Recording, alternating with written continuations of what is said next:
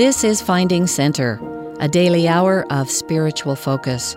Today on Finding Center, we'll hear an interview with Dr. Brad Wilcox about his 2011 BYU campus devotional, His Grace is Sufficient. After the interview, we'll hear the entire devotional.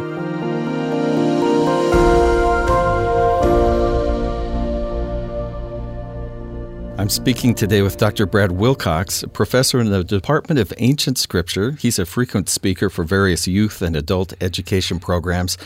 Among other books, he's also best known for being the author of The Continuous Atonement and for a devotional address entitled His Grace is Sufficient, which has connected with many, many people. In fact, I was just looking today, just before we started. You gave this address in July of 2011.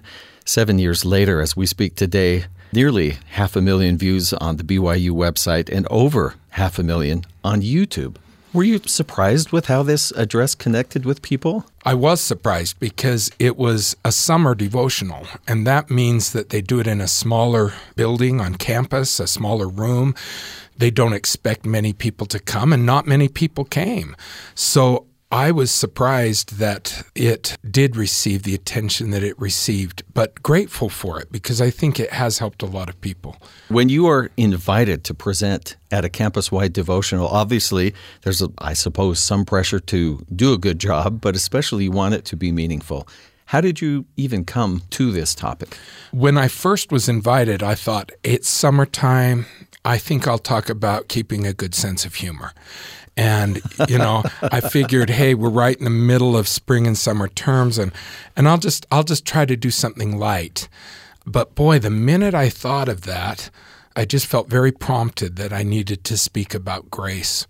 And so I switched gears, and I was grateful that they don't assign a topic. They let the presenter wrestle with which topic is going to be best given the circumstances. And I'm grateful that they did allow me to choose the topic because in the end, it really has been an important stepping stone for many people. And afterwards, after we discuss some of the points that you bring up, I would love to talk about how you hear about connections and how that's affected people. One of the first things you do is you tell a story of a student who wanted to talk to you and said, I just don't get grace. Yeah, the student was a young lady who came in to visit with me, but the reason she was visiting with me is because as a ecclesiastical leader with university students, I noticed a pattern. And that's what first got me interested in the topic at all, because students would come, they would repent, they would confess, they would share their struggles, they'd feel better, but then they'd go out and mess up again, and then they'd come back and talk to me about their struggles and feel better. And about 3 or 4 times through that cycle, I just found that they would give up, either literally, like stop coming to church meetings or stop praying, or they would just give up in that they would just kind of jump hoops without really feeling the emotions of what they were going through. And I started thinking we need to focus more on grace. They understand the idea of forgiveness. They understand that they can repent and they can be forgiven. But they don't understand how the atonement of Jesus Christ and the grace that flows from that atonement can actually help them in this process of self-betterment, this process of being changed and being transformed. And it was in that context that then this young lady came to me and said, I just don't get it. I don't understand it. And it's because they're thinking of this not as a process, but as a one-time thing? I think that's part of it. They think of forgiveness as a one-time thing. I've got to save up all my problems and sins, and then I've got to just dump them once and for all and never go back and make another mistake. Not only is that an unrealistic view of how often we sin and need to repent, but it's also an unrealistic view of repentance, because repentance is not just the path to forgiveness, but it's also the path to perfection. It's the path to becoming better. It's the path to becoming more like Christ. And when we think of repentance, not so much as a punishment for doing something bad, but rather as a step toward becoming better, then I think we're in the right mindset.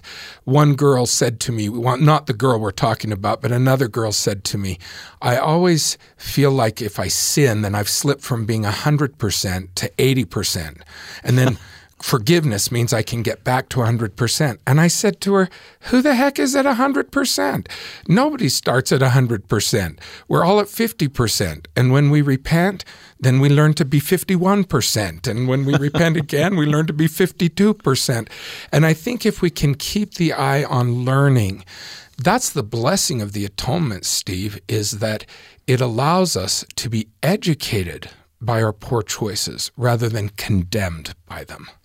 And have that be how we define our lives. Yeah. This girl that did come talk to me, she was saying, well, I know I'm supposed to do my best. I know I'm supposed to do all I can, and then Christ will make up the difference. And I think too often people get it in their head that Christ's grace somehow supplements their works, or their works somehow supplement Christ's grace, as if we have to meet some sort of minimum height requirement to get into heaven. Yeah. I am trying to help people understand that it's not about height. It's about growth. As she learned that, as she started realizing, oh, there's not a part I have to do first, because then we always feel like there's no way we can ever do what we need to do to be worthy of grace. But when she realized that Christ is willing to meet us where we are and take us from here to where we can be.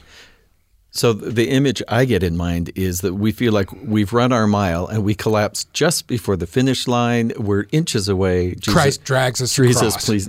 But the truth is, our race is pointless without what he's done. And we can't even make one step without him. And so if we can continually remember that he's not waiting for us at the finish line, but rather he's with us every step of the journey, then it gives us a great deal of hope. I know it did for that young lady as she realized that there wasn't a minimum requirement that needed to be met before God would help her. Elder Jeffrey R. Holland once spoke and said, "Come as you are," when he spoke about coming to Christ. He says, come as you are, but don't expect to stay that way. And I love that phrase because that's grace. Don't expect to stay that way. I think many Christians start to think of grace as a get-out-of-jail-free card or permission to procrastinate and sin with no repercussions. That's not it. I think that's a very surface view of grace. I think what Elder Holland said about come as you are, but don't expect to stay that way. I love that because it tells us that change is the goal. See, a lot of people say, oh, well, because of grace, then I don't have to change. Or what I believe is the lie of this generation, it's just the way I am. It's just the way I am. I think grace is not just about God loving us just the way we are. Grace is also about God loving us enough to not leave us just the way we are, but be willing to help us and transform us. So is the implication that if we actually understand and connect with God through the grace of God, isn't it just a natural effect that some change will happen if we really are connected to that? Yes, but it's that connection that needs to be seen as part of grace. The Hebrew word that was translated as grace means goodwill or favor given with compassion. Well, no wonder Christians grabbed that word and said this describes God's goodwill, God's favor, and God's compassion. But as our view of grace expands, we understand that it's not just a description of God's attributes, but it's how he connects with us, how we can engage with him as we strive to attain those same attributes. So that there is a power in the grace of God, both to forgive and to help us start over, but also a power to help us or draw us along in that road of improvement or changing. To change our very hearts. I think power is a wonderful word. I often tell students if they get to grace in the Scriptures and they don't understand what it means, replace it with power or enabling power. And usually the concept, the idea, is then being expressed a little more clearly to them. You know, you mentioned a young man who contacted you in an email, and this is actually, I think, kind of heartbreaking, this particular understanding that he has. He said, one young man wrote me the following: I know God has all power, and I know He will help me if I'm worthy, but I'm just never worthy enough to ask for His help. I want Christ's grace, but always find myself stuck in the same self-defeating and impossible position. Yeah, because people see worthiness as flawlessness, and it's not. Worthiness is honesty, being honest with God, being honest with church leaders, being honest with yourself. And if we're honest and we're trying, then that can define worthiness. Surely one day, yes, worthiness will mean flawlessness, but not right now. I think worthiness is too often defined as flawlessness and as a prerequisite for receiving God's help, when in reality, as Elder Holland said, come as you are. Yeah. Come as you are. And as long as you're willing to be honest, I often have said that the only sin the atonement, the power of Christ's atonement can't reach is a hidden sin. As we try to hide, then we put ourselves in a place where we refuse to engage with Christ in this process of betterment. But if we are willing to engage with Him, then if we're honest and if we're trying, then He can and will change us. And it's paradoxical that people struggle with an idea of worthiness to approach God, when the root of that word, to be of worth, it's innate. It's innate because God made us. Yeah.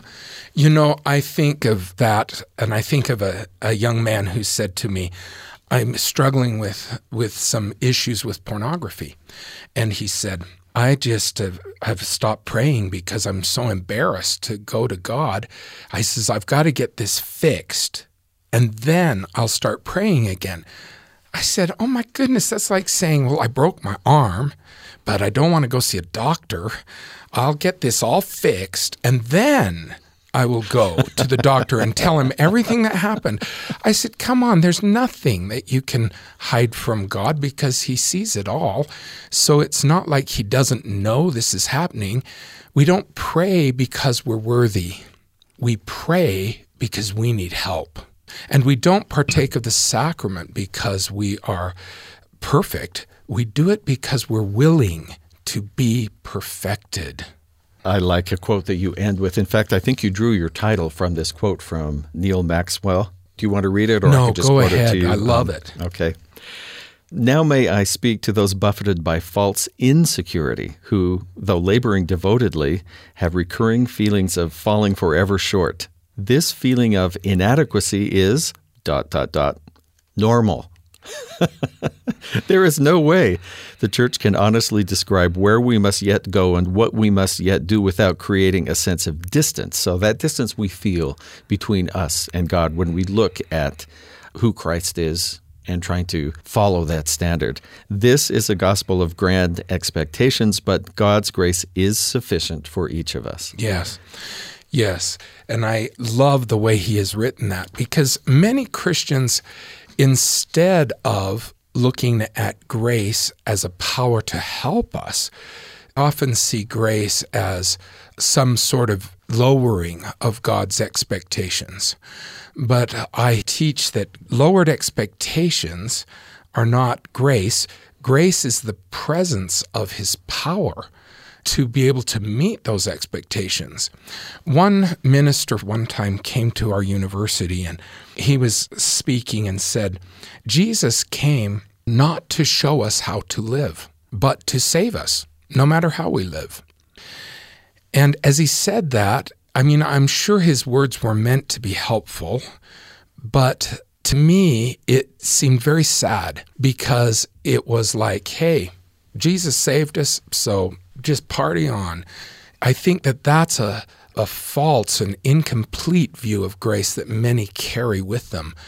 Instead, I think we need to be able to recognize that grace is the presence of God's power to help us live as He lived, to help us become as He is, to help us be more like Him. And that Jesus didn't just come to save us, but He did come to show us a way, but also to give us the grace that He knew would be needed, because while He lived flawlessly, He knew we couldn't. And so it's through His grace that we are able to start this process of perfection. Now, some people get uptight when we talk about perfection because they say, oh, that expectation is too unrealistic. And it is, if you think about immediate perfection. That's what justice demands, immediate perfection, or a punishment if that perfection is not reached. Jesus took that punishment, and that allows Him to expect eventual perfection. And not alone, not on our own, but with Him there to tutor, to help, to teach, to mentor us through that process. And I think that gives a larger, more complete view of grace. We're hearing from you at a point where you have had time and cause to consider this, both for yourself, but for young people that you've worked with over the years, well, young people and adults. But was this something that you wrestled with or came to along the road, or was it explicitly taught to you as a young person? Did you absorb it that way? No, it was never explicitly taught to me. In fact, anything that had been explicitly taught, if grace had been mentioned at all, it was usually taught in this idea that we have to do all we can do, and then somehow grace would help us. Which is almost like that, once I get this fixed, I'll open up. And, it's nice to know you don't have to do it all, but if you say you have to do your best, for some people, the best is just as impossible as the all. And so either way, it leaves people feeling like there's no way they can qualify for God's help. And I think that was the thing that made me start thinking. I mentioned earlier about how young people would come, and I thought, we're teaching this wrong. It's not that grace isn't a part of our doctrine. It's that we're teaching it in a way that is not bringing hope. And if we're teaching about Jesus Christ's atonement and we're not feeling hope, then something's wrong, because that's what it's all about. And so I started thinking, how can we teach this in a way that will bring a sense of empowerment and hope? Because the doctrine is there, but how can we teach it? And I think by shifting away from metaphors that dealt with earning and shifting to metaphors that dealt with learning, that was key for me in my own understanding, and that has helped me be able to teach many others. In the talk, I do share an example of a child practicing the piano, and I think that idea of learning helps people understand Jesus's motives and Jesus's willingness more than these metaphors we've had in the past about buying things or paying for things or paying a debt. No one expects a child to sit down and start playing the Moonlight Sonata. Yeah. Now, we know it's in the realm of possibility if... Although, Steve, you are a very talented musician, and you probably did. Actually, still struggling on that account. But No, but I see what you're saying. That allows us to be able to say, hey, this first grader is going to need to tie his shoes quite a few times before he gets it right. This second grader is going to need to learn a lot of things before he can read fluently. And this kid learning to play the piano is going to need to make a lot of mistakes. And in that process, if we recognize it as a process, we are more willing to be coaches rather than critics. And we start seeing God and Christ as coaches in that process rather than judges who are just waiting for their moment to be able to condemn us. And somehow, I think there are teachings that get us into you share this piano metaphor, and then I'm going to quote you in the paragraph here. In all of these cases, talking about falling short in things we had hoped to be able to do, there should never be just two options, perfection or giving up. When learning the piano, are the only options performing at Carnegie Hall or quitting? No, growth and development take time. Yeah. Learning takes time. Yeah. Well, think about playing basketball. You're going to make a lot of shots. It's not just a one-time, get the 3 points from a 3-point line. It's not. Some of us can't even get it to the basket. You expect that there's going to be lots of shots. And with a child practicing, you're going to expect a lot of missed notes. But that doesn't mean that the child's doing it wrong. It simply means that he's learning. That's the blessing of grace. I have told young people that receiving grace from Christ is like receiving a scholarship. It doesn't guarantee learning. It doesn't guarantee graduation, but it facilitates it. Now, we've all seen people who receive a scholarship and waste it. They don't receive the gift. Grace is an unearned, unmerited gift, but it has to be received. Just like a scholarship has to be received. And the one giving the scholarship doesn't want to get paid back. And the one giving the scholarship simply wants to see it utilized and see the child be able to, or the young person be able to use what he's given to lift himself to a higher, more educated, happier level. Again, with that learning idea in mind, then we don't think of it as a savings account. I got to work really hard, put all my money in the savings account so that I can be educated, so that I can go to school. We recognize it as a gift, but a gift that needs to be used. That's how we honor Christ. Some people say, oh, well, he gave us this as a gift. So then you stop and say, well, if it's a gift, the best way we can thank him is to utilize the gift. Think of gifts you've received, sweaters maybe from a grandma or a fruit cake from an aunt, and you smile and say thank you, and then you toss them out or you never wear them because you think, I don't value this. As we use Christ's grace to be changed, then we value it. We show that we appreciate it, and we welcome more and more of it into our lives. After you gave this address, when did you know that you had hit a nerve or addressed a topic in a way that was resonating with people and that they were trying to connect with this? I think some of it was initial. Several people came up that very day and thanked me and said that the talk had helped them. Some of it was later, as the talk was published, as it was shared on social media.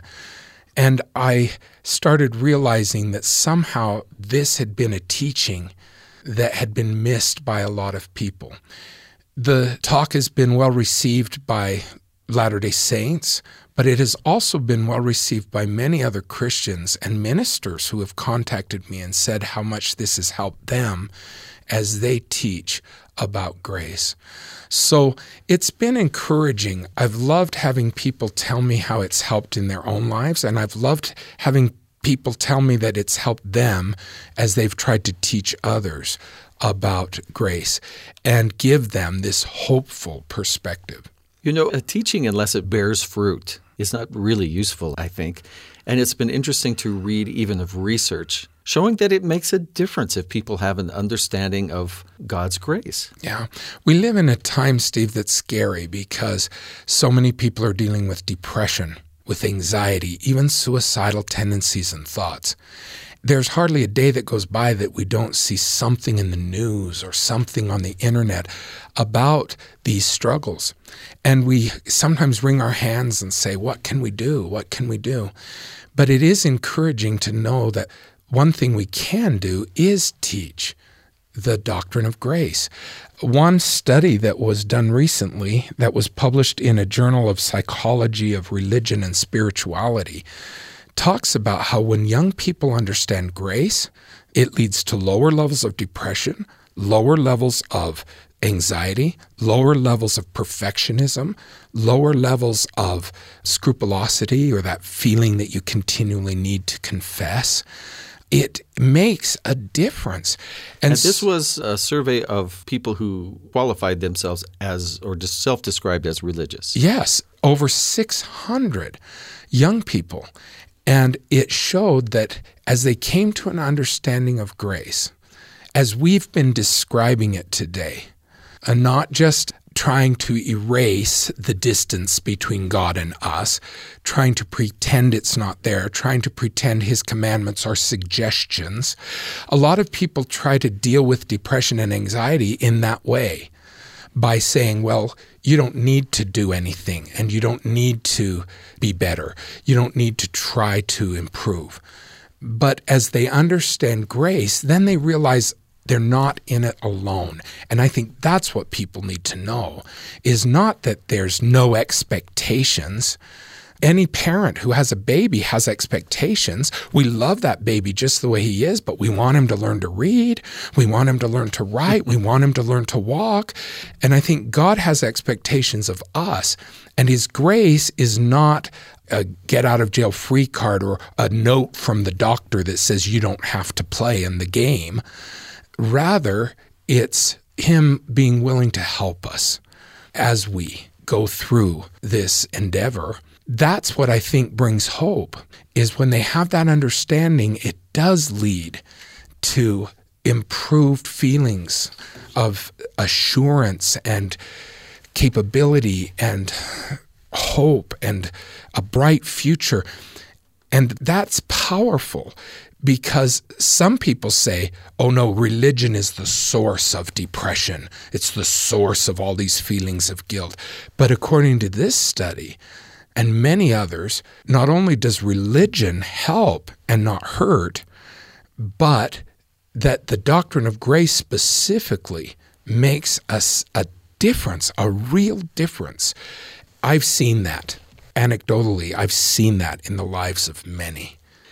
Dr. Brad Wilcox is a professor in the Department of Ancient Scripture at Brigham Young University, a speaker for various youth and adult education programs. He's the author of The Continuous Atonement, and we've been speaking about a devotional address he gave at Brigham Young University in 2011, His Grace is Sufficient. Brad, thank you so much. Thank you, Steve. It's always a joy to be with you.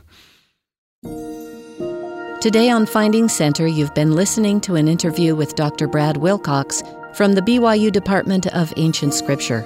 Now we'll hear his BYU campus devotional address, His Grace is Sufficient. It was given July 12, 2011.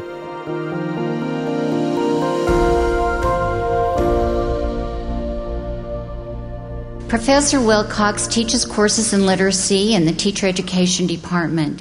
He also enjoys teaching a mission preparation class on campus. When Professor Wilcox is not teaching, he enjoys traveling, writing, and working with continuing education programs such as Especially for Youth and Campus Education Week. Brother Wilcox served as president of the Chile Santiago East Mission from 2003 to 2006 and currently serves as a member of the Sunday School General Board.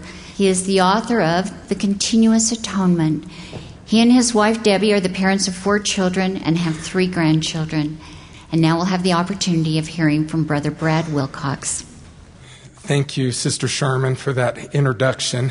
I'm grateful to be able to be here today with my wife, Debbie, and with my 2 youngest who are attending BYU and several other family members who have come to be with us today. It's an honor to be invited to speak to you today. Several years ago, I received an invitation to speak at Women's Conference, and when I told my wife, she asked, well, what have they asked you to speak on? Well, I was so excited that I kind of got my words mixed up, and I said, they want me to speak about changing strengths into weaknesses. Well, she thought about that for a minute, and then finally she looked at me and she said, they've got the right man for the job. And she's correct about that. I could give a whale of a talk on that subject, but I think we better go back to the original topic today and speak about changing weaknesses into strengths and how the grace of Jesus Christ is sufficient.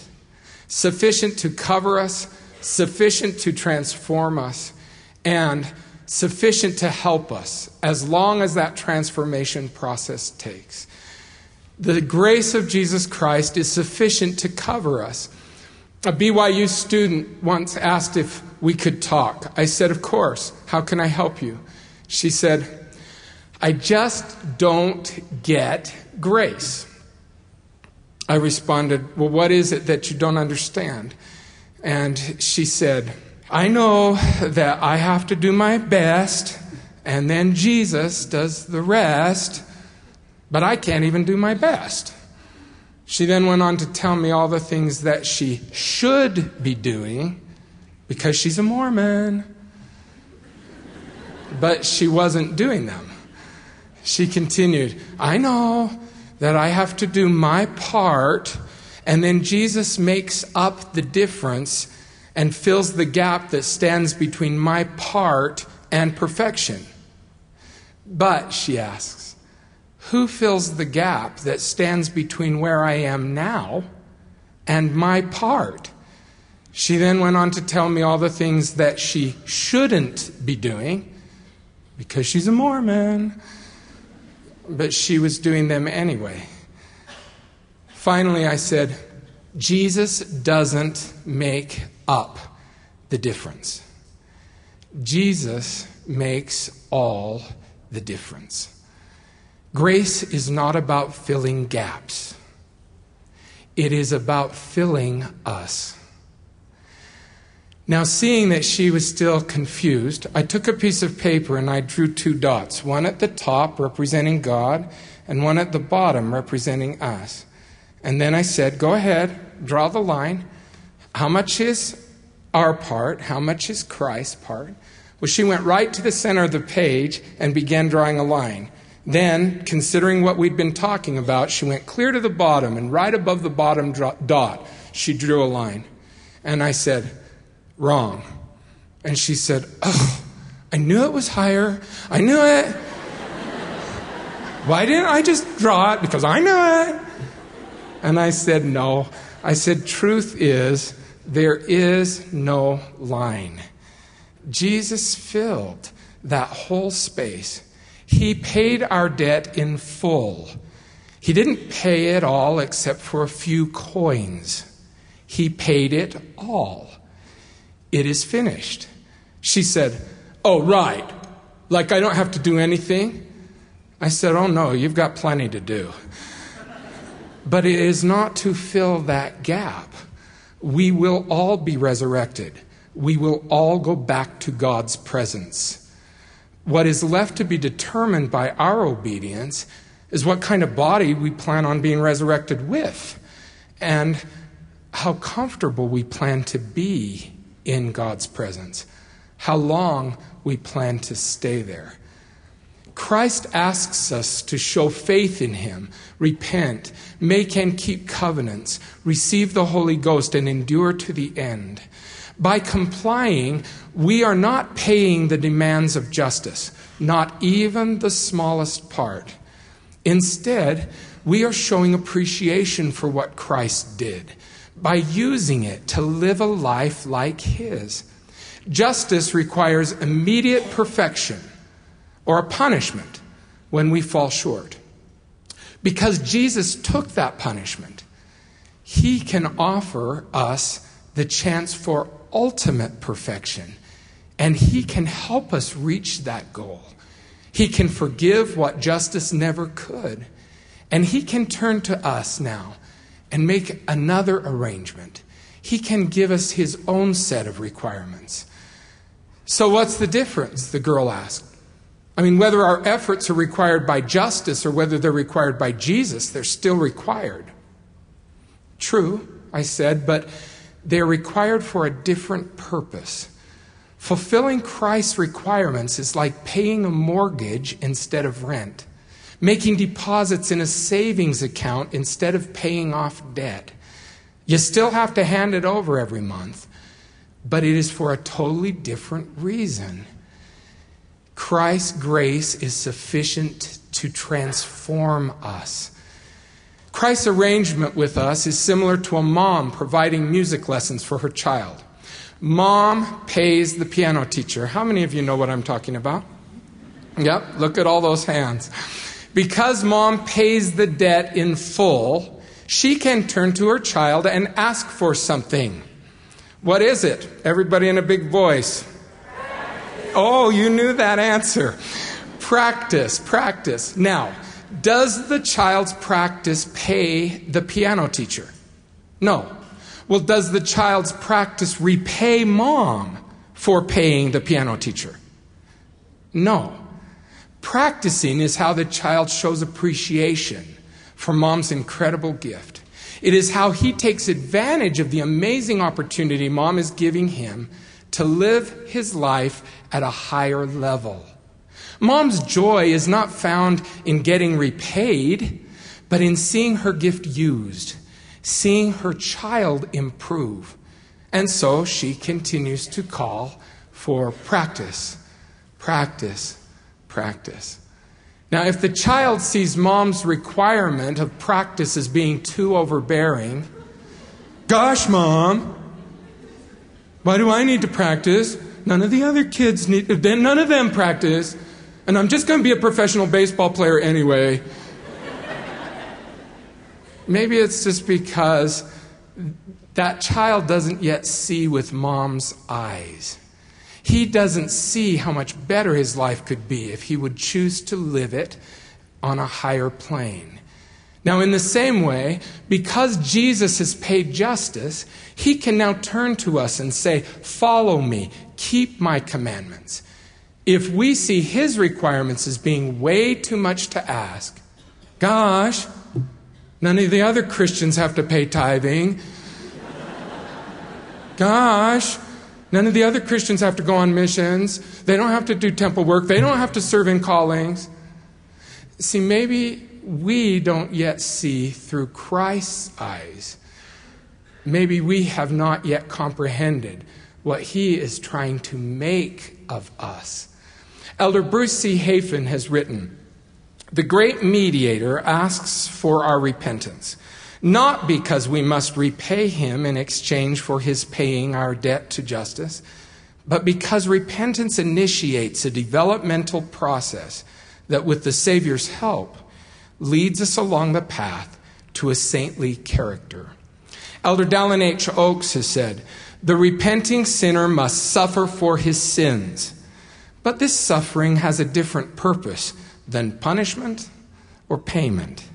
Its purpose is change." Now let's put that in terms of our analogy.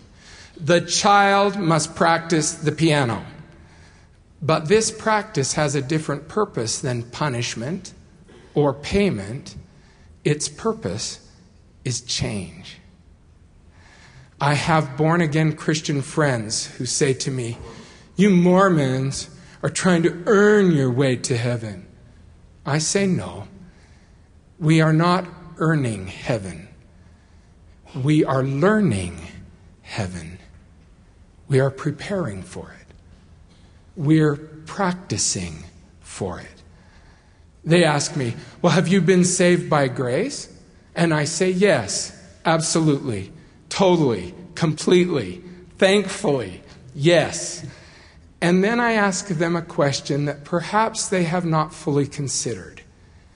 Have you been changed by grace? They are so excited about being saved that maybe they're not thinking enough about what comes next. They are so happy the debt is paid, they might not have considered why the debt existed in the first place. Latter-day Saints know not only what Jesus has saved us from, but what he has saved us for.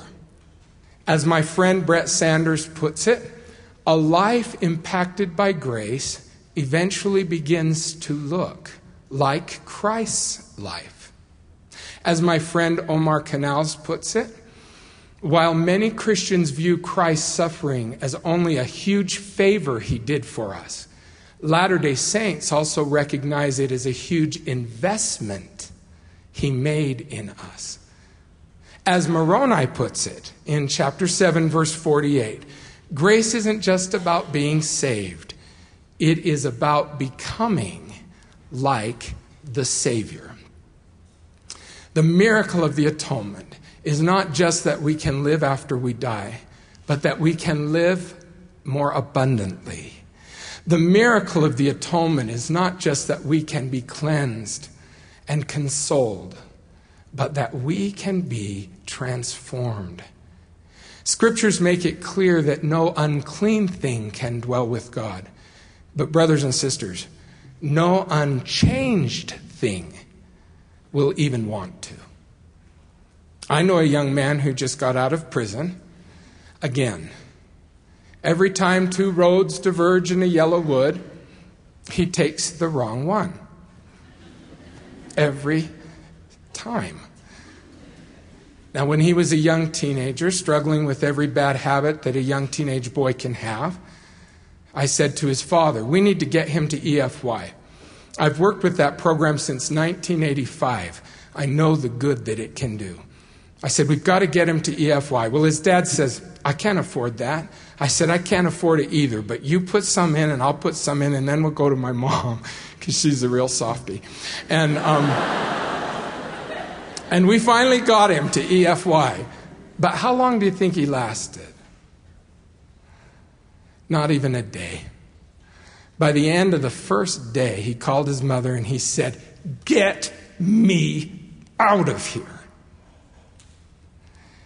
Heaven will not be heaven for those who have not chosen to be heavenly. In the past, I always had a picture in my mind of what the final judgment would be like. And it always went something like this. Jesus standing there with a clipboard. Brad standing across the room, nervously looking at Jesus. Jesus looking at his clipboard and saying, oh, shoot.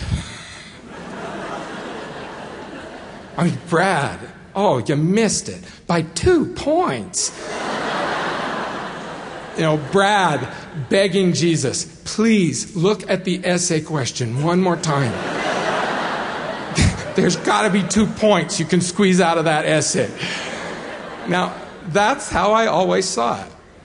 But as I get older and as I come to a better understanding of the plan of redemption, then the more I realize in the final judgment, it will not be the unrepentant sinner begging Jesus, let me stay, let me stay. No. He will probably be saying, get me out of here. Knowing Christ's character, I believe that if anyone is going to be begging on that occasion, it will probably be Jesus, begging the unrepentant sinner, please choose to stay. Please use my atonement, not just to be cleansed, but to be changed so that you want to stay.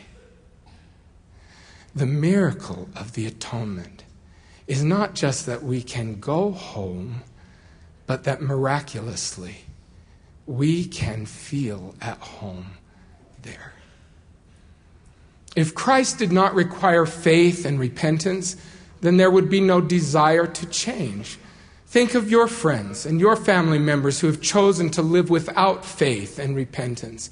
They don't want to change. They're not trying to abandon sin and become comfortable with God. Rather, they are trying to abandon God and become comfortable with sin. If Jesus did not require covenants and bestow the gift of the Holy Ghost, then there would be no way to change. We would be left forever with willpower and have no access to His power. If Jesus did not require endurance to the end, then there would be no internalization of those changes over time. They would forever be surface and cosmetic rather than sinking inside of us and becoming part of who we are. Put simply, if Jesus did not require practice, then we would never become pianists. Christ's grace is sufficient to help us in that process. Brother Wilcox, don't you realize how hard practice is? I'm just not very good at the piano. I hit a lot of wrong notes, and it takes me forever to get it right. Now wait, isn't that all part of the learning process? When a young pianist hits a wrong note, we don't say he is not worthy to keep practicing. We don't say that. We don't expect him to be flawless. We just expect him to keep trying. Perfection may be his ultimate goal, but for now, we can be content with progress in the right direction. Why is this perspective so easy to see in the context of learning piano, but so hard to see in the context of learning heaven? Too many are giving up on the church because they are tired of constantly feeling like they are falling short. Oh, they've tried in the past, but always feel like they are just not good enough. They don't understand grace. There are young women who know they are daughters of a heavenly Father who loves them, and they love Him. Then they graduate from high school. And the values that they memorized are put to the test. They slip up. They let things go just a little too far. And suddenly they think it's all over. These young women don't understand grace.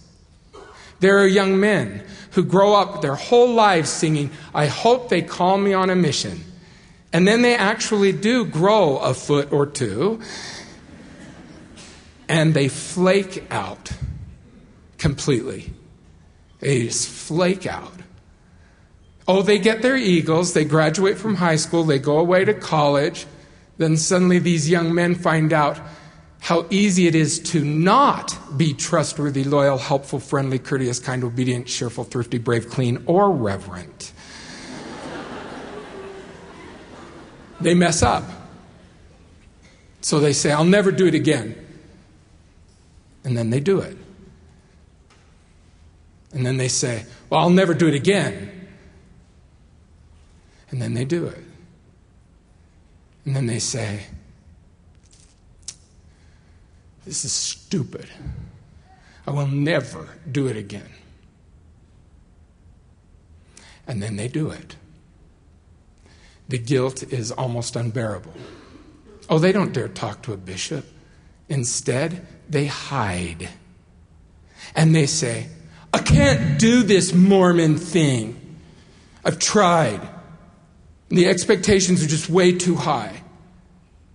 So they quit. These young men don't understand grace. I know returned missionaries who come home and slip back into bad habits they thought were over.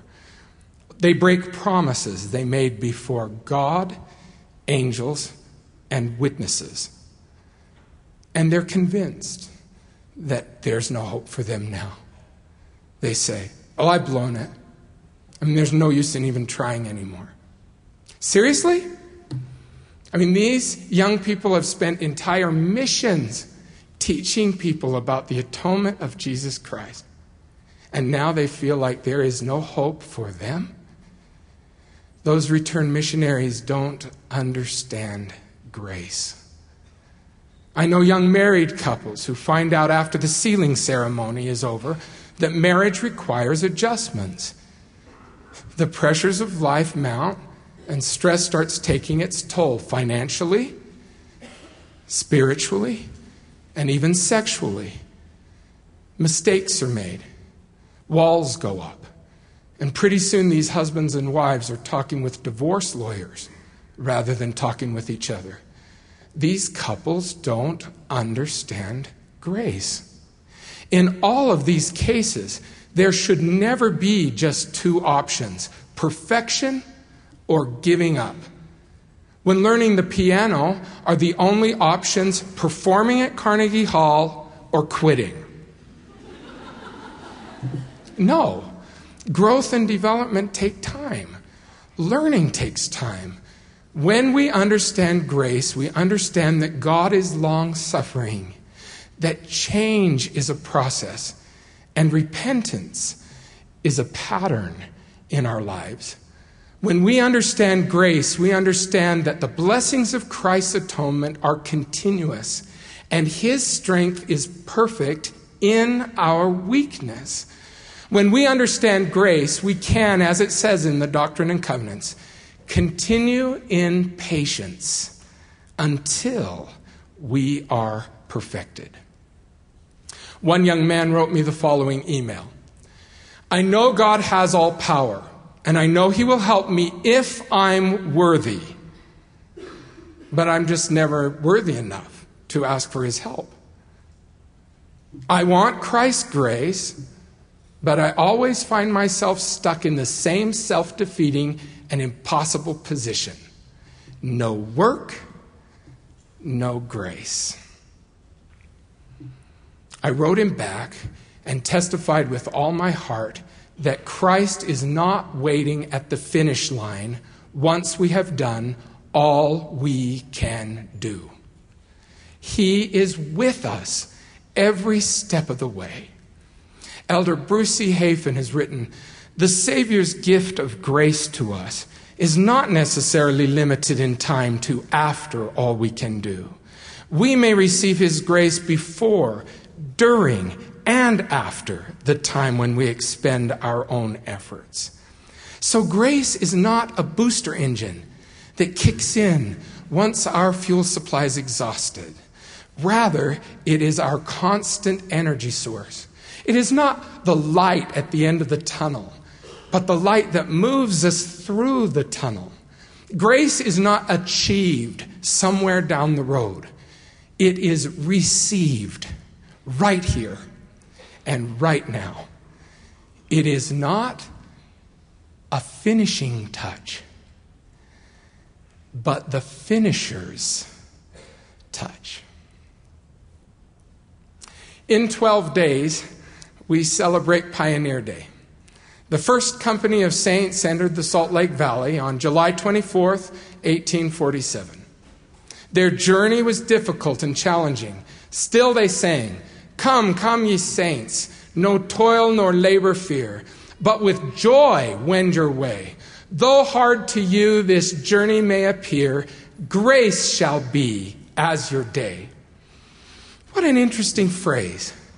We have sung that song hundreds of times, but have we ever stopped to consider what it means? Grace shall be as your day. Grace shall be like a day. As dark as night may become, we can always count on the sun coming up. As dark as our trials, sins, and mistakes may appear, we can always have confidence in the grace of Jesus Christ. Do we earn a sunrise? No. Do we have to be worthy of a chance to begin again? No. We just have to accept these blessings and take advantage of them. As sure as each brand new day, grace, the enabling power of Jesus Christ, is constant. Faithful pioneers knew they were not alone. The task ahead of them was never as great as the power behind them. In conclusion, I reiterate that the grace of Christ is sufficient sufficient to cover our debt, sufficient to transform us, and sufficient to help us as long as that transformation process takes.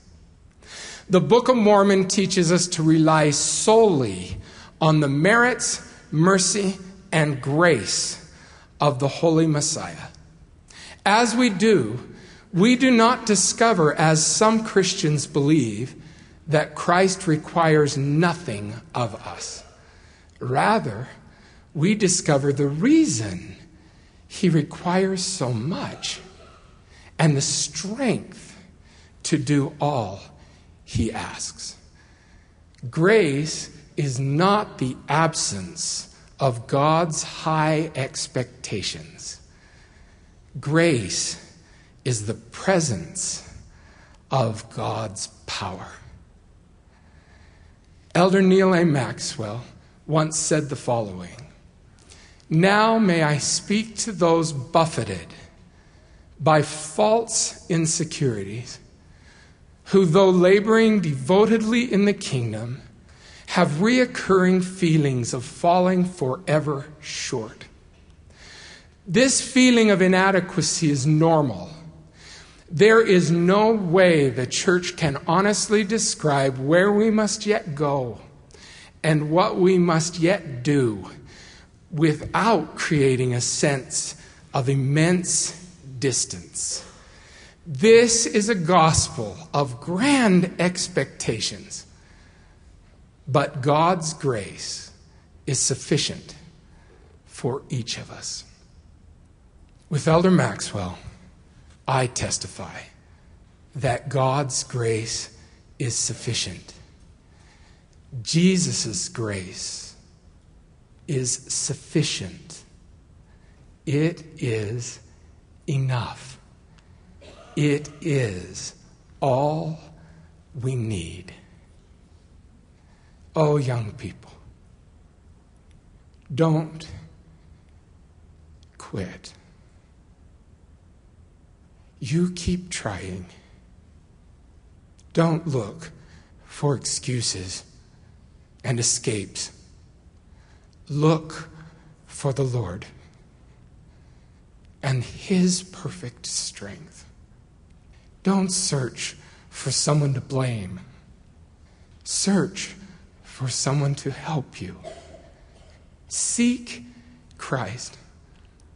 And as you do, I promise you will feel the enabling power we call his amazing grace. I leave this testimony and all of my love, for I do love you. As God is my witness, I love the youth of this church. I believe in you. I'm pulling for you. And I'm not the only one. Parents are pulling for you. Leaders are pulling for you. Prophets are pulling for you. And Jesus is pulling with you. And I say that in the name of Jesus Christ. Amen. You've been listening to Finding Center. Join us every weekday at 11 a.m. Mountain, 1 Eastern, for an hour of inspiration and recentering. Today we heard an interview with Dr. Brad Wilcox, followed by his BYU campus devotional address, His Grace is Sufficient. Find a link to the full text, audio, and video of this address at byuradio.org/Finding Center. Finding Center is a production of BYU Broadcasting.